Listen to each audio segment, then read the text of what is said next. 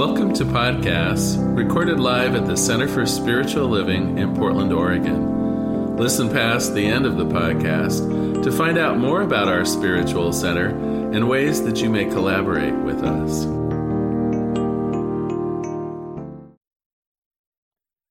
Well, happy almost Thanksgiving, everyone. So glad you've joined us today. We're finishing up our work in Brené Brown's book, Braving the Wilderness, and I know some of you haven't been here throughout the month. I'll do that 2-minute catch-up routine that sometimes a mini-series do on TV. So in episode 1 that you missed at the beginning of the month, licensed practitioner Marilyn Sprague started us off with the basics. And the basics are that if we want to experience oneness, we also have to have that openness and that willingness to stand in our truth. That it isn't just about conformity to really thrive with a group of people. It's also about standing up for our individuality. So it's that combination of belonging and being able to stand in our own truth. And we focused on the spiritual crisis, really, that America is going through right now. We talked about sometimes when we stand in our truth, it's at the expense of other people. That's where the shouting across the hall happens. That's where our own opinions somehow become so important that we soapbox them and try to have our opinion be at the expense of other people. But we also talked about how there is tremendous power in diversity, that actually it isn't until all the voices are heard that the most progress gets done in the world. Last week we talked and we learned to speak of our truth in a way that's kind so that we can stand up for what's true for us, even in the midst of dissension, even when we're the lone voice, and do it in a way that is not confrontive, to do it in a way that's apt actually to get positive input back our way. Well, this week we're going to expand on that a little bit, that idea of being able to do more out in the world. You know, there's always the danger, I think, around the idea of individualism, that as we become individuals in terms of standing in our authentic power, that it can also be isolating. And so I want to talk about how we can actually bring our individuality out into the world and be a firebrand for bringing people together rather than being separate. Where I want to start is a concept that she mentions towards the end of the book. She calls it collective effervescence. Yes, you heard that right. Collective effervescence. And the idea is it's a way of describing the power that comes from having a shared experience with a group. And so in lieu of my usual joke, allow me to tell you of such an effervescent experience from my youth. So we're getting ready for Thanksgiving, and I don't know about you when you were growing up, but Thanksgiving at my house, big group of people. In fact, it was one of those days when they did their best to clear out the living room and the dining room so that the dining room table could be extended as big as it would get, and then they would stack card tables on the end of it, ideally with seating about 20 to 25 people in one big room. Well, this year was no exception that I'm remembering. I think I was about 7 or 8 years old, and relatives started coming early. The place was overflowing with people and food, and to the point that at some juncture, they decided to go out to the garage and get this old buffet to put the desserts on. And so it was a piece of furniture, had been used in many years. They brought it in, dusted it off, and that became the dessert table on one side of the table. And dinner was going great. Actually, maybe one minor blip. Uncle Russell, my great Uncle Russell, decided he would come that year. And sometimes my great Uncle Russell had his issues, as we might say. And this year wasn't an exception to that either. I think he may have stopped for a couple cocktails on his way to dinner. Do you know how sometimes when people have had a couple cocktails, they're just a little louder than usual, just a little bit too much of a good thing? Well, he was being just a little bit too much of a good thing, not in an offensive way, but you can tell, that he was not feeling any pain. And during the meal, at one point, he got up and went to the bathroom and came out, and I think he decided he was going to kind of hold forth. He was going to tell the group of 25 people, how marvelous they were or something like that. But it didn't quite go as expected. He leaned against this old buffet that hadn't been used for 10 years. Yeah, you can see where this is going. And 2 of the legs gave away. Well, first of all, he hit the floor safely on his bottom, but then I swear to gosh, it was slow motion. One by one, the desserts slid off the edge of the buffet onto, no, well, not, yeah, thanks. So yeah, on him. You were hoping for an even better story. No, just one by one right next to him. And so there was a pecan pie, and then on top of it, a pumpkin pie, and then on top of it, my aunt's bundt cake, and then on top of that, something else. And then, now here the story varies. When I talked to my cousin Leslie, she swears it was a punch bowl. I think it was a big bowl of fruit salad, but in either case, this enormous bowl of something just slide, whump, right on all of the rest of the desserts, spilling everything out. Stunned silence, I swear. My Uncle Russell, my great Uncle Russell, looks up, looks down at this total disaster, smiles and says, "Happy Thanksgiving, everyone." So believe it or not, that is collective effervescence. It is an event or a situation that binds people together, creates a deeper sense of intimacy, usually provides some kind of a story or an encounter that will be remembered for years.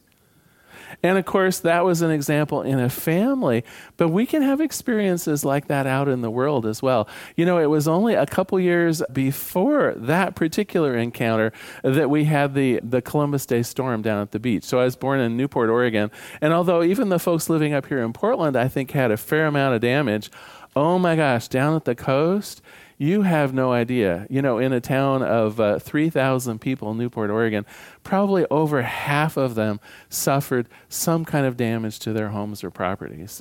We were lucky. We had a couple windows that were broken out literally by pine cones with enough force that they went through the glass of our windows. But it tore the roof off of the elementary school I went to.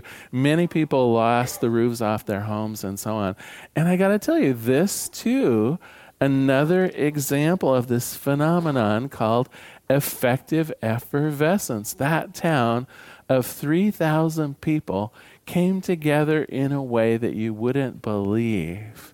They actually worked out of the VFW hall, and they created a system and a bulletin board where people who were in need or still out of power would post some of the needs, and townspeople were driving around in their pickups and their rigs to provide food and shelter for people who needed it. Crews of young men with hammers and nails and tar paper were patching up roofs as best they can. It was amazing. And people that you didn't even know, right? Now, you might think in a small town, well, everybody knew everybody. Not really to that level of intimacy, though. And there was still the sense of the people who had, and maybe the sense of people who had not, the people who were better off, or the people who were poor. All that just went out the window. We were collectively experience a sense of unity that I still remember to this day. I still remember going down to the VFW hall with my dad, and we went to a trailer park about a mile outside of town and worked all day putting black sheeting and tar paper over some of the trailers that had lost the integrity and water was coming into people's homes. I will still remember that. It's that collective effervescence. Well, I'm not here to suggest that we need World War III to bring us together as a country, right? There are some elements of this effective effervescence. We don't need a disaster, and I wouldn't wish a disaster on us, but doesn't it feel like we need something like that to bring us together as a people again, to begin looking beyond our differences as important and rally around something that is important to everybody? I think this is possible. I don't think that we need a natural disaster. First of all, there are a number of global issues right now that would probably absolutely bring this sense of togetherness for you. Whether you wanted to work on the new and emerging civil rights work that's being done right now, whether you wanted to work on the global warming issues that are literally forcing many communities out of their home territories, whether you wanted to work on other elements of what's going on disastrously in the world, what you would discover is a group of people probably unlike you, people that you might never have met before or ever worked before, but that idea of working towards a common goal, that idea of doing something so selflessly together, oh my gosh, the level of intimacy and connection that would provide you, truly amazing. I also want to tell you another story, a more personal story, something that perhaps you can do on a smaller scale yourself.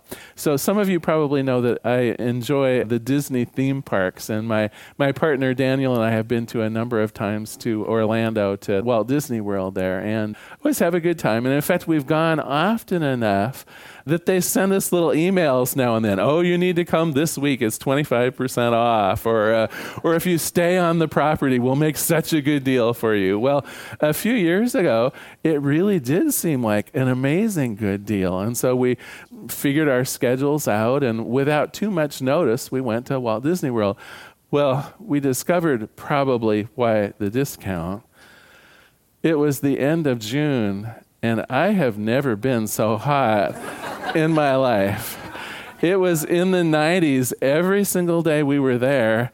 And I don't know about you, but there's something about the humidity in Florida when it's hot that just has you exhausted. I mean, by the time you get up and kind of get ready to go to the theme park, you're like, oh, is it over now? But, we're intrepid. I wanted to see the Mount Everest adventure. It was a new part of the park in the animal kingdom that had opened. It was a new ride. What was cool about it was the pretend was you were on Mount Everest. And I thought, well, if nothing else, everything will look cold. Do you know what I mean? On the loudspeakers, it's the sound of a cold wind blowing, and everything is white snow. And I thought, well, this will be perfect. I mean, on a hot day, we can pretend we're on Mount Everest. So we get there and we get in line, and because it's a new attraction, they have a little sign out there that says your average wait time. It was like over an hour. It was well over an hour. And we thought, well, we're here, what are you going to do? So we get in line, just insufferably hot, and they do their best. They honestly do. They have little misting stations ever so often, and there were fans. But I got to tell you, when it's 95 degrees out and 98% humidity and a fan is on you, it feels like you're in a convection oven. So we were not doing very well. The other thing about it, at the end of June, of course, it's packed with children. Absolutely packed with children. And on a hot day with children in a stroller, it was not the happiest place on earth. I wish I could just lie and say that all the families were having a wonderful time, but so many of those children needed their naps. So very many of them were not enjoying that heat. Anyway, we persist. We're in line. We're almost up to the place where you actually get on the ride, and it breaks down. After being in line for nearly an hour, they're closing the ride for the day. And I got to tell you, some of the people in those strollers had strong words to say about this, right? We went from the happiest place on planet to some people who were really, really angry. The combination of the heat and the combination of waiting in line and then the ride shutting down. There were about 150 people in the line, maybe more than that, because the line was significant, just told to go. And people were asking for fast passes and things to get, but well, we don't know. It may not even open up today, You'll just have to try your luck on some other ride. People were very unhappy.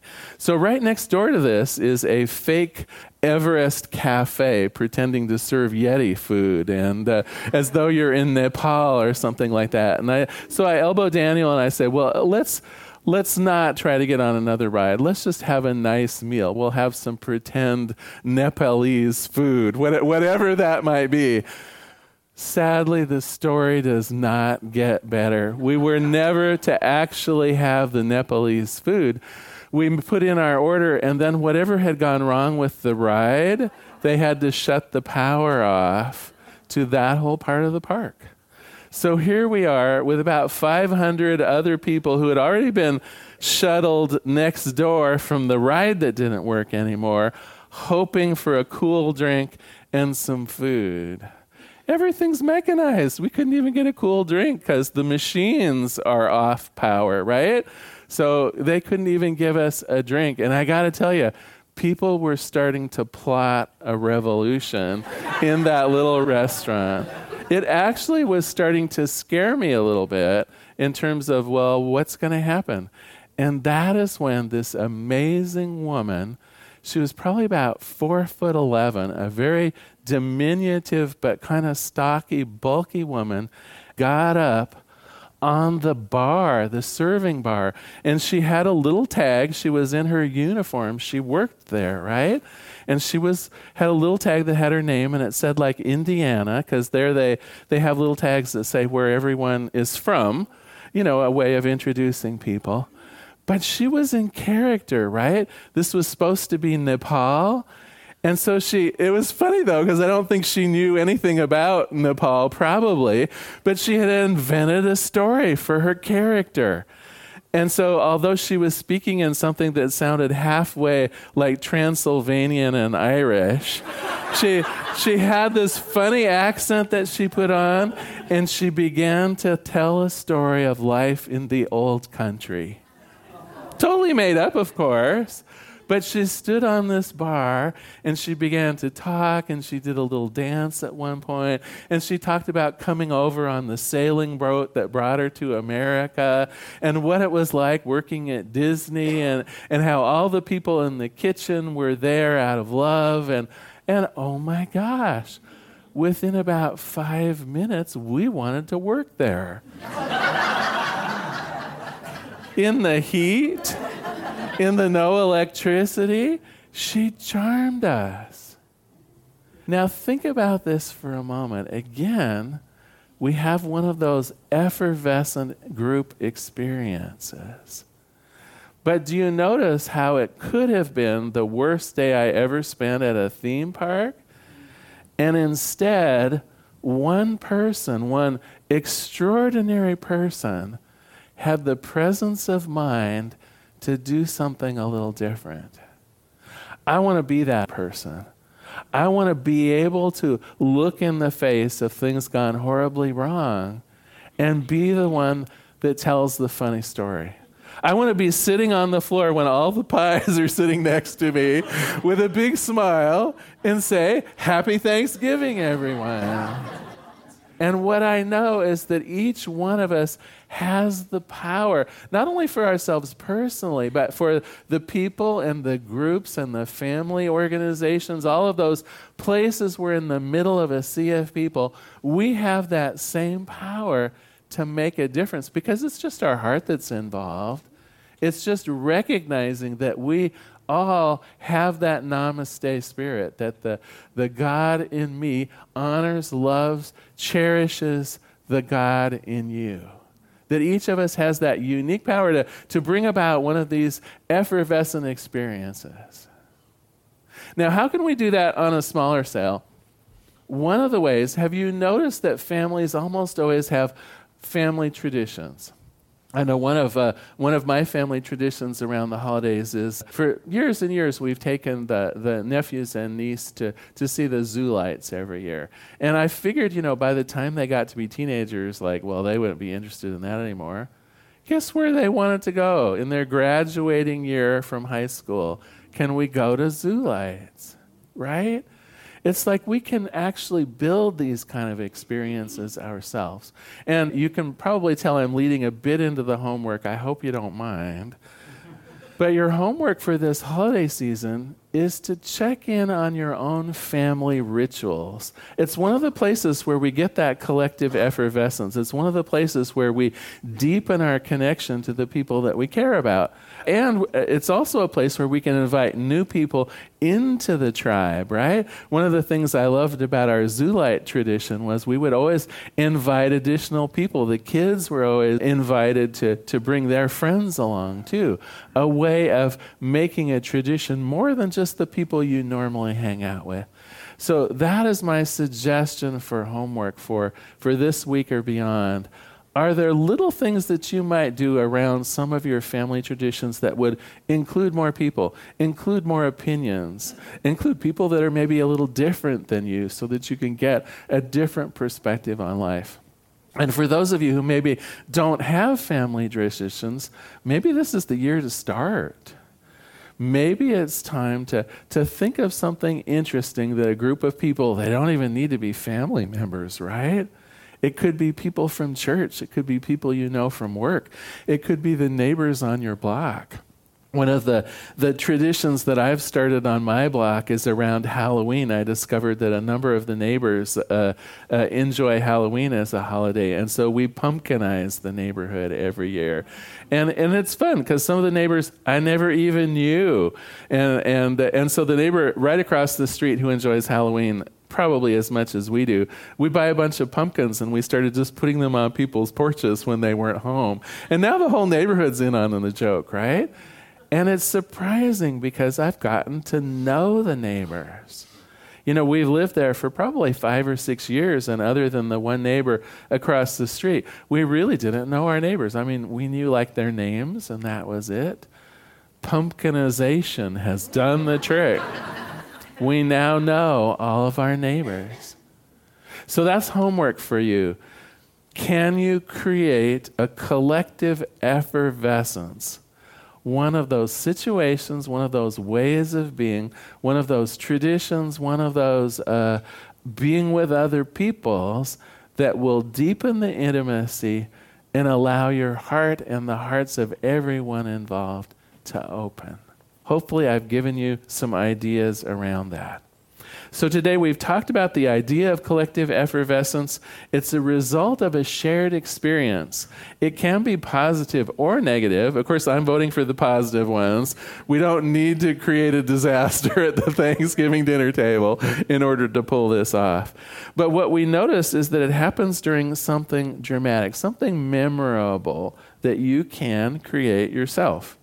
We also talked about creating your own experiences of collective effervescence, either by collaborating with other people on a cause, by creating a family tradition, by perhaps expanding an existing family tradition to include additional people. The purpose, of course, is to expand our connections, to expand our ability to be with other people in a way that becomes meaningful and deep. Well, I'm going to close today with a quote from the book and a prayer. She says, collective effervescence is an experience of connection, communal emotion, and a sensation of true sacredness. It happens when we are part of something bigger than just us as individuals. These experiences contribute to a life filled with a sense of meaning, increased positive effect, an increased sense of social connection, and decreased loneliness, all essential components of a healthy and happier life. Let us pray. There is one power, one presence, one life, one goodness. There is only this thing, and we're of course connected to all of the various pieces of it because we are of it. I know that's true for me. I know it's true for everyone, that each of us an individualized center of spirit, yes, but also part of the whole, also an integral and connected part of every other part. And so this idea of collective effervescence is on my mind as I enter into the holiday spirit, as I begin planning my plans for Thanksgiving and beyond. I recognize that as I invite more people, as I connect with more people, as I provide that foundation for getting to know one another better, that deepening, that increased intimacy, that this ripples out into the world. It creates a bond. It creates a connection that goes well beyond just the people in my own home and in my own family. It really begins to create a world that works for everyone. And so for this, I give thanks. For this, I recognize the Spirit in all. I release this prayer into the activity, into the action of the law itself. I let it be. And together we say, and so it is. Happy Thanksgiving, everyone. So glad you were here.